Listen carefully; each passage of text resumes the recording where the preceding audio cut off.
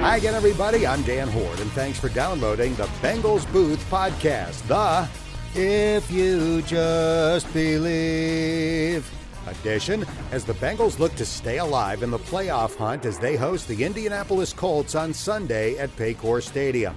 Coming up, I'll talk to Drew Sample about his teammate for 7 of the last 8 years, Jake Browning.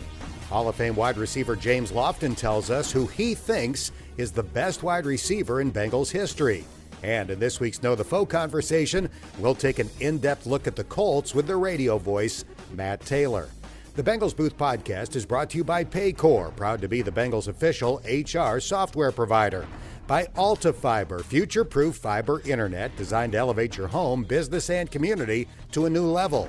And by Kettering Health, the best care for the best fans. Kettering Health is the official healthcare provider of the Bengals. Now, here's a quick reminder that you can have the latest edition of this podcast delivered right to your phone, tablet, or computer by subscribing, wherever you get your podcasts. It's the greatest thing since the New York Times playoff machine. With a 6-6 record in 5 games to go, the Bengals are still in playoff contention. And Joe Mixon says Monday's road win over the 8-3 Jacksonville Jaguars was a reminder that the Bengals are still capable of beating anybody on their schedule, even without Joe Burrow. Honestly, I felt like just everybody was like, bro, we could do this. Like, we are still the Bengals. You know what I'm saying? And nobody feeling sorry for themselves. And I think that was a huge thing that I felt like this past week was nobody hanging their heads.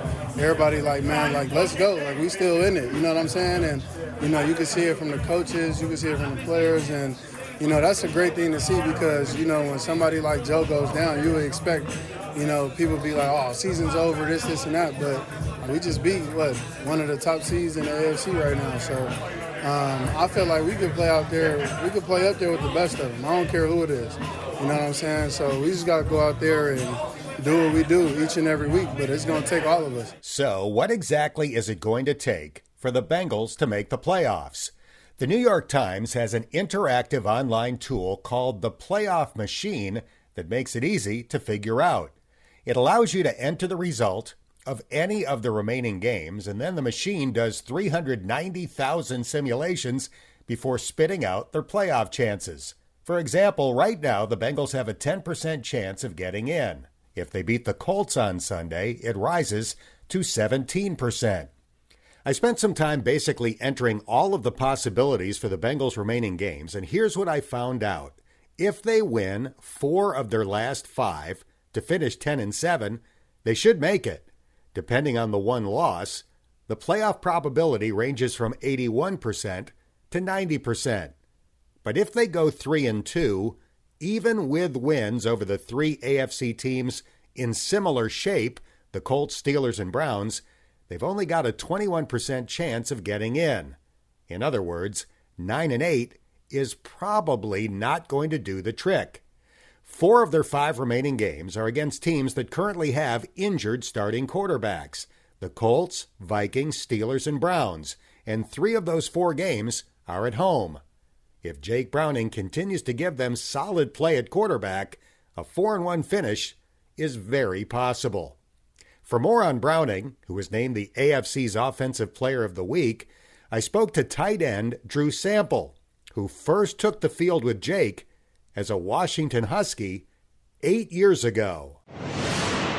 Drew, Monday's game is going to be remembered as the Jake Browning game for his spectacular performance against the Jags. You played with him for 4 years at Washington. He was your starting quarterback for the 4 years that you played.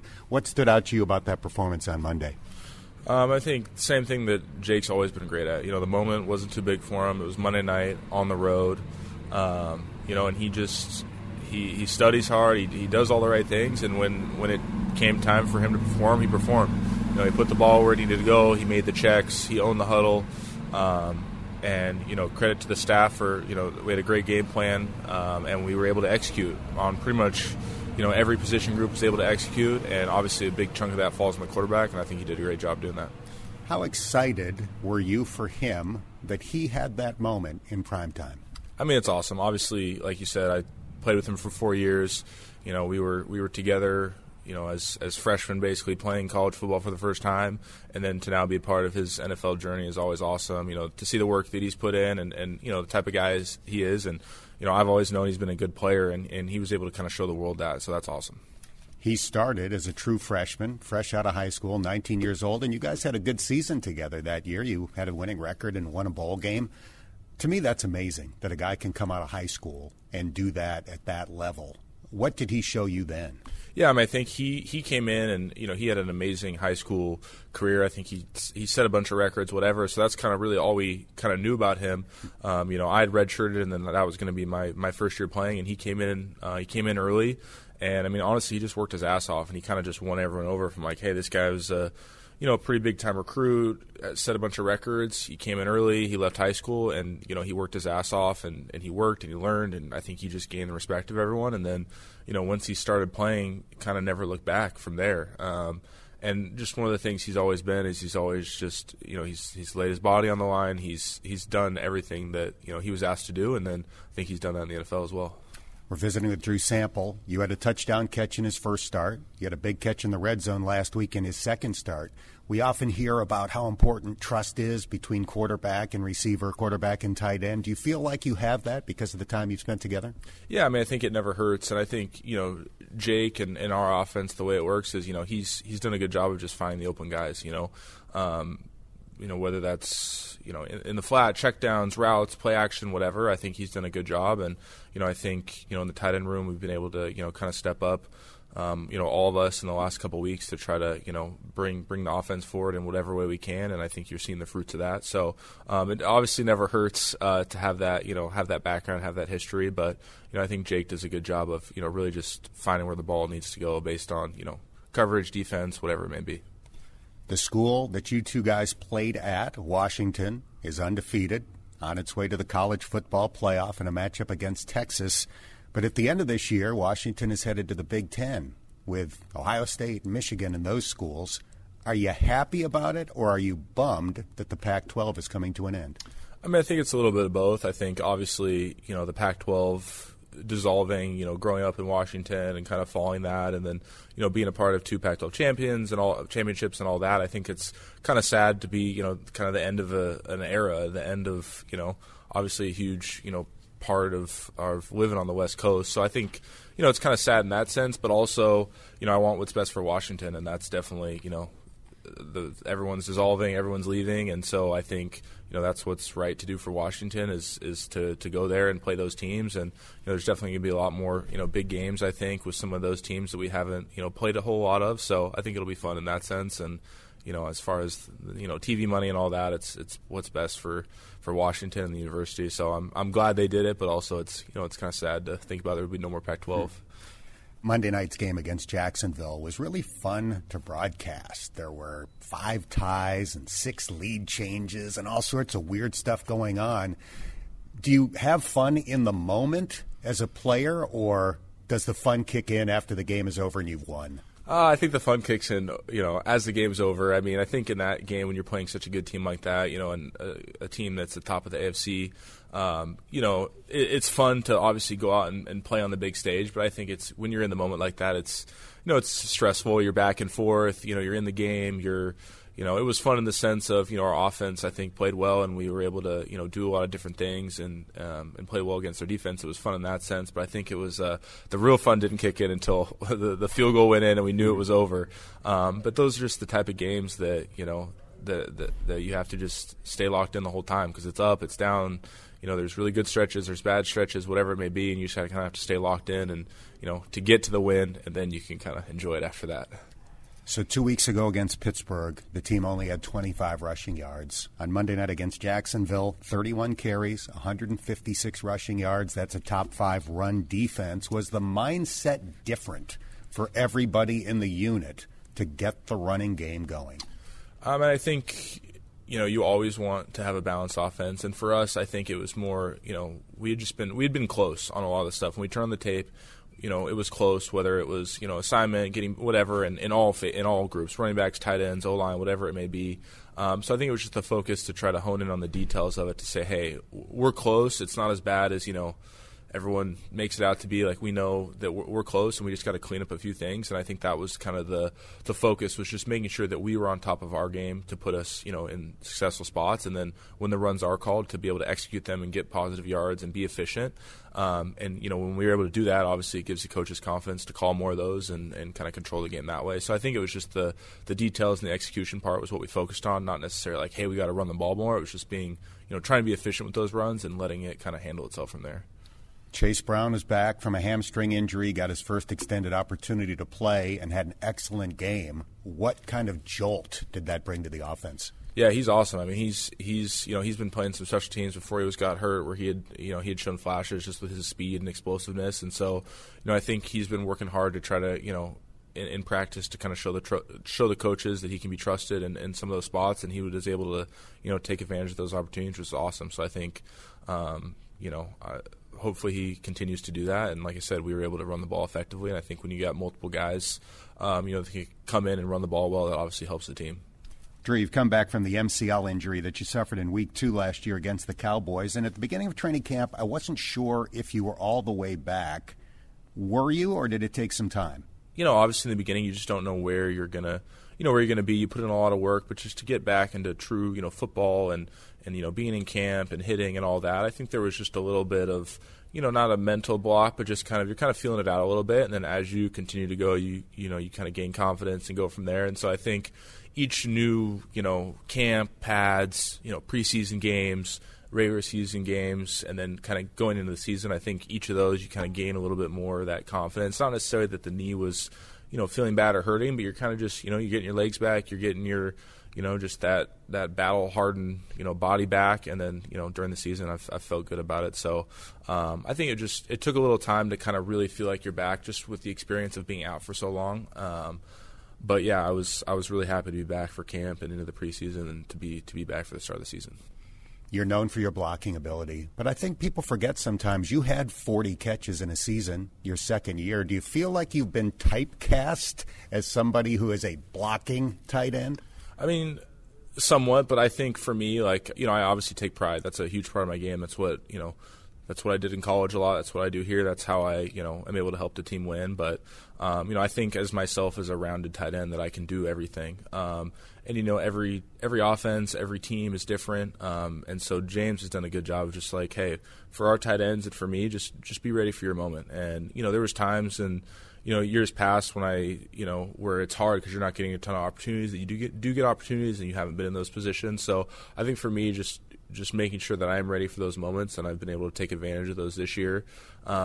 But yeah, I mean, I see myself and I want to be, a well-rounded tight end. And in our offense, I think I'm able to do things that really helps us open up, whether that's, run game, pass protecting, whatever it may be. But I also, I'm confident in my abilities to go out and run routes and catch passes and, make a guy miss or go through a guy or whatever it may be. So that's always something that I'm working for. And, whether I get those opportunities or not, that's, depending on the game plan, a lot of factors outside of my control. So for me, it's just making sure that I'm ready to go and being able to take advantage of whatever opportunities I get, and in all aspects. And I think that's what's important, and that's the fun part about being a tight end. Final thing, you and your wife are involved in a toy drive for Christmas. It's something you've done before. Share some of the details. Yeah, it's really cool. The last couple of years, my wife and I have a good connection with Children's Hospital. Both our daughters were born here, and they spent some time after they were born in Children's. And so it was something that, holiday season for those families that are at Children's, they're going through a lot, whether it's surgeries, long-term care, whatever it may be. So we did a little toy drive where my wife and I just had, the first year we'd gone out and bought some toys and were able to deliver them, and just seeing those family, those kids, that reaction, being in such a tough spot and just having a little bit of something where the parents didn't have to worry about going out and getting stuff, and the kids were able to come out and pick something out. It was really cool. So this year is the first year where we're trying to get the community involved. We got some sponsors helping us out to kind of get some donations to hopefully get more toys and be able to do a much bigger event this year. I've been in Cincinnati for a while, and I've seen the fans of the community be able to rally around these types of stuff. So if you guys want to help out, you can go to my socials at Drew Kell on Twitter, at DrewKell89 on Instagram. There's a link in my bio to donate. We got some tickets and some other stuff raffled off for donations. And then donations will be done December 15th, and then December 18th, my wife and I were going to go in and hopefully have a ton of toys for the kids to come out and pick off. So it's something really cool that we do every year. It's something close to our heart with children's, and it's something really special that hopefully everyone can get involved in. It's awesome. Thank you for that. It's much appreciated by the community, and best of luck on Sunday against Colts. Yeah, awesome. Thank you. The Bengals Booth Podcast is brought to you by Paycor, proud to be the Bengals' official HR software provider. By AltaFiber, future-proof fiber internet designed to elevate your home, business, and community to a new level. And by Kettering Health, the best care for the best fans. Kettering Health is the official healthcare provider of the Bengals. If you can't make it to Paycor Stadium on Sunday, a Hall of Fame wide receiver will be the TV analyst, and I caught up with him this week. One of the greatest wide receivers in NFL history will be in the booth for CBS this Sunday, James Lofton. And James, we've got to start with Jake Browning, who was spectacular on Monday night in Jacksonville. What stood out to you about that performance? Well, the great thing about him performing so well, he's a California native. We know that, and I'm from California. He also played in the Pac-12. I played in the Pac-8. Next year, the Pac-2. I think that he never got flustered during the course of the ball game. Early on, Bengals threw a lot of short passes, and you're going, okay, let's throw the ball down the field. And then when he started to throw the ball down the field, he was ultra successful. So it was a perfect game for a guy who's stepping in, and it'll just see what the follow-up act will be like. It's kind of like one of those movies with a bunch of sequels. We know the prequel, a guy who gets bounced around, doesn't get signed anywhere, has a great high school career, good college career, and then can't get any traction in the pros, but looks like he has his footing pretty well cemented right now. James, you're on a Super Bowl team in Buffalo where Jim Kelly got hurt in the final regular season game, and his backup, Frank Reich, was able to lead you to a couple of playoff wins before Jim got healthy, and then you guys went to the Super Bowl. What does a team have to do to rally around the backup quarterback? I think what the team really needs to do is not to worry. It's really in the coach's hands at that point to devise a game plan that caters a little more to the skills of the guy who's coming in than the guy he's trying to replace. The Bengals are 6-6 with 5 games to go. 4 of those 5 games are against teams that are missing their starting quarterback, at least right now. What do you think of the Bengals' chances with a month left in the season? I never hear this phrase uttered during training camp, but we control our own destiny. And just think about it. At the training camp, you control your own destiny. If you were to go 17-0, I think that's a pretty good record. And even now, at 6-6, if you can win the last 5 games, and yes, you're not going to play on Monday, Tuesday, Wednesday, Thursday, Friday, but if you can win each game that you play, you got a really, really good chance of being in the playoffs, because 11 wins almost secures you a playoff spot. We are visiting with Hall of Fame wide receiver James Lofton. Last week, Jamar Chase became the 4th wide receiver in history to have 80-plus catches and 1,000-plus yards in each of his first 3 seasons. What makes you go, wow, when you watch Jamar Chase? Well, it's not so much the numbers that guys are putting up now, because there's more passing to the game. But the thing about Jamar Chase, and normally I use this phrase about running backs, it's contact balance. When you watch him play, we talk about Jalen Hurts and all that he can squat. If he can squat 700 pounds, I'm pretty sure Jamar Chase can squat 695 pounds, because his lower body just looks so firm. He doesn't get bumped off his routes. He goes where he wants to on the football field, and that's a trait that a lot of receivers don't have. They get pushed out where the defensive back wants to push them to. That doesn't happen to Jamar Chase at all. T. Higgins was back on Monday night after missing 3 games with a hamstring injury. The Bengals had lost those 3 games. He came back and they won on Monday night against the Jaguars. What does T mean to this offense? Well, he's a big body. When you take the 3 receivers as a group, you really can't double team or shade coverage to anybody. And even though we're talking about T. Higgins, the guy that I got to take my hat off to is Tyler Boyd. When he came into the league, he was Robin to A.J. Green's Batman. Then he turned into Batman. Then somebody else shows up, he turns back into Robin. Now he's Alfred, the trusted guy who gets everybody where they're supposed to be. And I just love his spirit and the way that he plays the game. and the unselfishness, which all three receivers, I think, really, that's the attitude that they have that I see from them, because they could all be stars in their own right, but collectively together, they're awesome. James, I'm glad you mentioned A.J. Green because the Bengals have had some great wide receivers in their history. Isaac Curtis, Chad Johnson, A.J. Green, Jamar Chase, and others. Do you have a guy at the top of your totem pole from the Bengals all-time list? Well, you named him first. When I was going into my senior year at Stanford, Bill Walsh came in, and he came down to the track where I was, and he said, who did you piss off? And I said, so what do you mean? He said, why haven't you been playing on the football team? I said, well, they told me I could run track. So when the football season was over, I might be second string, and then I'd come back in the fall and I was third string. And he said, well, that's not going to happen. He said, I got some tape I want you to watch. And I had never watched tape of a professional receiver. And he showed me film on Isaac Curtis. And he said, this is the guy that you could be like. And I never had anybody tell me that I could be a professional, that I could be like somebody who was in the pros. And so Isaac Curtis has always stood out to me. And I was fortunate to relay that story to him about 3 or 4 years ago. And, Bill Walsh was special to a lot of people and really special to me. And that association with Isaac Curtis, even though Isaac didn't know it for years, always stood out to me.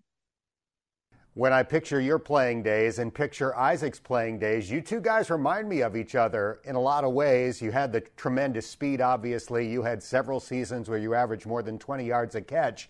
But it was more than that. It was the style with which you played. Did you try to emulate Isaac in that way, or is that just a similar personality with you two guys? It might just be similar personalities. I know about Isaac Curtis. When he was in high school, he was a great running back. I was a bad high school quarterback, and I didn't have the running skills that he had. When I saw some of his highlights, and I go back and I Google them now, I go, man, he was really awesome. And sometimes you get a lot of credit for when you're playing, and then he merges with Chris Collinsworth. He beats out David Verser again. You haven't heard that name in a while. So Isaac Curtis was special in his era, and probably a guy along with Ken Anderson who didn't get the credit that he deserved a lot of times. James, you played in 3 straight Super Bowls with the Buffalo Bills and played for one of the great leaders of all time in Marv Levy. What do you think of Zach Taylor, and does he have any Marv Levy qualities when you watch the way he coaches this team? I remember meeting Zach Taylor in his first year when this team was not where it is now. We'll just put it like that mildly. And I said, man, he's got a tough road in front of him. It's interesting when I watch the young coaches come in now. They have a passion for the game. They have the energy to pursue it 24 hours a day, and they do that. And if given the right elements to the systems that they want to play, to the things that they see dancing in their head at night, they can get it done. And he's been able to do that. And, you look no further than the stability that they've had along the offensive line, mixing the skill players, get the quarterback, get a fine guy to tutor everybody on defense. So there's a lot that goes into it, not just the calm demeanor. But Zach, it's interesting. He had a big grin on his face in one of the passes that Browning completed. And so you could just see the joy that he had and the happiness that he has for his players. And I think that infectious quality just goes throughout the whole organization. James, you've got the Bengals and Colts this Sunday. Indianapolis is 7-5. The Colts have a 4-game winning streak. They only won 4 games all of last year. What's impressed you about Indy? Well, I was there in Jacksonville when we had Minshew Mania. And Gardner Minshew is a guy who, against all odds, yes, he was drafted, but he's not supposed to be a starting quarterback. And he started 32 games in the NFL already. So what used to be 2 full seasons, he's already had that under his belt. And he just kind of creates sometimes. You might not see a lot there. He creates. He doesn't make a ton of errors, but he does take risks. So that's impressive. Quentin Nelson, the left guard, is so much fun to watch. It's like having a refrigerator out there and just pushing the refrigerator forward, because he may not be agile, but you shouldn't be in front of him. It's an important game for both of these teams. As I mentioned, the Colts are 7-5. The Bengals are 6-6. What are a few things Cincinnati must do on Sunday to come away with a win?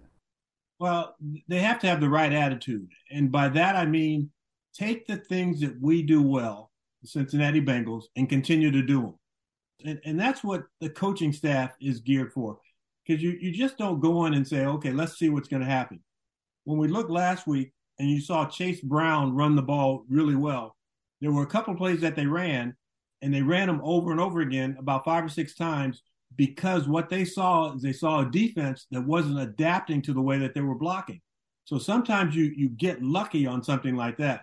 But I think in this ball game, you got to go with the stars that you have. We talked about the receivers already, and I'd be remiss if I didn't talk about Joe Mixon, who I think is a top 5 running back. He may not have all the yards that everybody has, but when you watch him play, every ounce of energy. I don't believe in 110%. I don't believe in second effort. I believe in 100% in effort throughout the play. And you see that every time Joe Mixon touches the ball. I mean, I would not want to be in his way trying to tackle him. Final question for the great James Lofton. You never played in Cincinnati in your NFL career, but you did play for Forrest Gregg in Green Bay. What was your experience like playing for Forrest? Forrest had a ton of respect for the game. And I remember there was one Saturday we were getting ready to play the Rams. And so it's a loose practice on Saturday, a little bit of a walkthrough, and there's some jokes and stuff like that. And so he said, uh-oh, here comes Deacon Jones. And Forrest went into attack mode. And he goes, Deacon Jones never got around me. And what you realized at that moment is how much pride he had for that area that was right in front of him and a yard or two to the side of him in each direction. That's what he owned on the football field, and he took so much pride in it, and that was special about Forrest Gregg. James, this was great. Always appreciate your time. Travel safe to Cincinnati and look forward to seeing you on Sunday.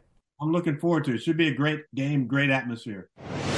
While James Lofton has Isaac Curtis ranked as the Bengals' greatest receiver of all time, Jamar Chase is closing in on becoming the 3rd receiver in team history to have 100 or more catches in a single season. Carl Pickens had exactly 100 in 1996, and T.J. Hushmanzada holds the team record with 112 in 2007. Chase has 86 receptions with 5 games to go. Yeah, I mean, that's a goal of mine, too. How many am I away? Wasn't I like 70 last game? 14 away. 14 away? From 100? Swear.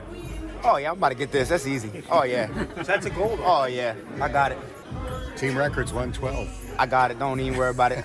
Don't even worry about it. The team record's 112. How many games we got left? 5 I games got left. it. I got it. We're good. I'm trying to get 117, baby. You're on pace for 122. Let's kill it. Shatter it. Did you ever write that down as one of your goals? I do have it actually written. That's funny. You said 117 is what you want? Yeah. I just don't want to be close to what he has. Just want to make it harder for somebody else next time, that's all. You know TJ well? On the night the Bengals drafted Jamar, I brought up some of the greatest wide receivers in team history, and he said then, I'm going to break every record they've got. If Jamar stays healthy, it seems like a safe bet. Finally, time for this week's Know the Foe segment. Matt Taylor is the radio voice of the Colts, a team that's 7-5 this year after winning 4 games all of last year.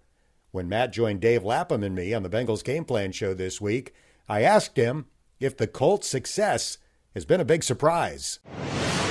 I mean, yeah, obviously. I mean, anything after last year, in terms of the win total being up from a year ago is going to be better. But I got to tell you, I mean, the 4-12-1 season last year was really, it just got out of control so fast. And, you are what your record says you are. I mean, there's no excuses for, the poor ending to last season when they lost their last 7 games. But there was just too much talent. There was just too much, holdovers and guys in quality positions for that team to be that poor record-wise. I mean, if you look back on it, you had, on defense, you had a Pro Bowler at every level of that defense, right? You got Zaire Franklin coming back. You got DeForest Buckner back, and Kenny Moore, and then some guys that are taking a nice couple of steps here from year 2 to 3, and Kwity Paye and Dio Adengbo, and then you basically return your entire offensive line from last year. So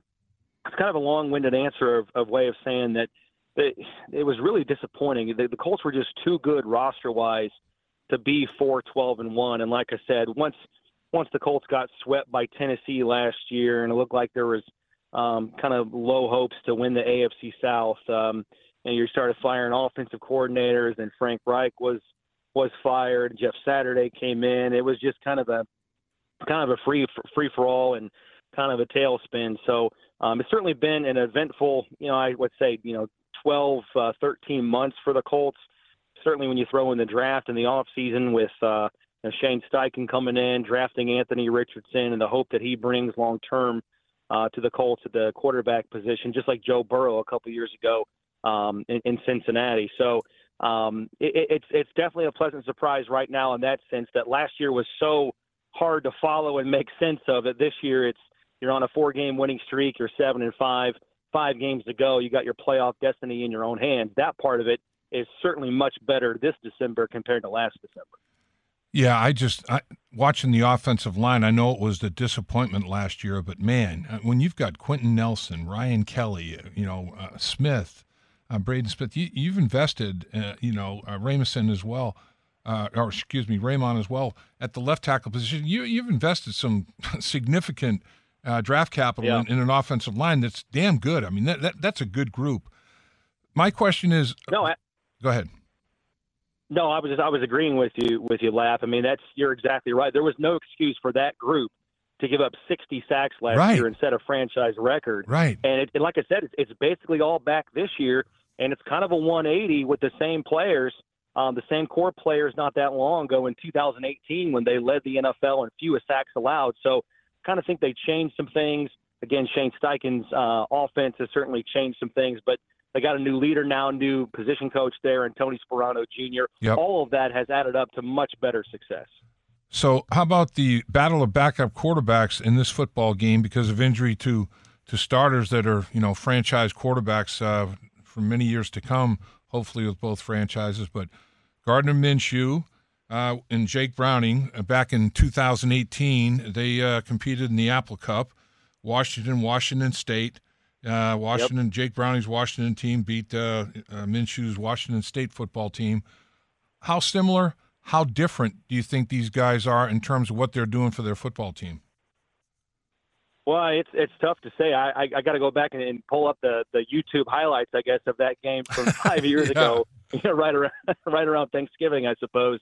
But as far as Minshew with the Colts is concerned, he's kind of this enigma because if you look at his stats and you just look at, the box scores from the last couple of games, you'd say, well, he's really not having that great of a season. I mean, he ranks in the 20s or, 20th or below in all the major quarterback stats, right? Yeah. Right. Yards per attempt, quarterback rating, passer rating, completion percentage, yards, all of that stuff. Yep. But the Colts, they're winning, and that's all that matters. And Minshew he's making like 5 or 6 plays a game that make you say, wow. And he kind of like putting the team on his back in clutch situations. A couple weeks ago in Germany against New England, he had that 28-yarder, kind of that flick of the wrist down by his own goal lines, flips it out to Josh Downs for a diving catch. That was like the game-sealing chunk play for the Colts in that game. And then in this past game, in overtime against Tennessee, he puts one right in the money, drops it in the bucket for a 55-yard, deep shot down the near sideline to Alec Pierce to set up the Colts goal to go. Then he's got the clutch touchdown pass to Michael Pittman Jr. for the game winner in overtime. So he's just kind of like, he's like Minshew mania or Minshew magic. Like he doesn't play well consistently throughout the course of the game, but he's just sort of like stone cold when he has to be. And the Colts are kind of riding that with him and Pittman and Josh Downs, who's a rookie wide receiver out of North Carolina.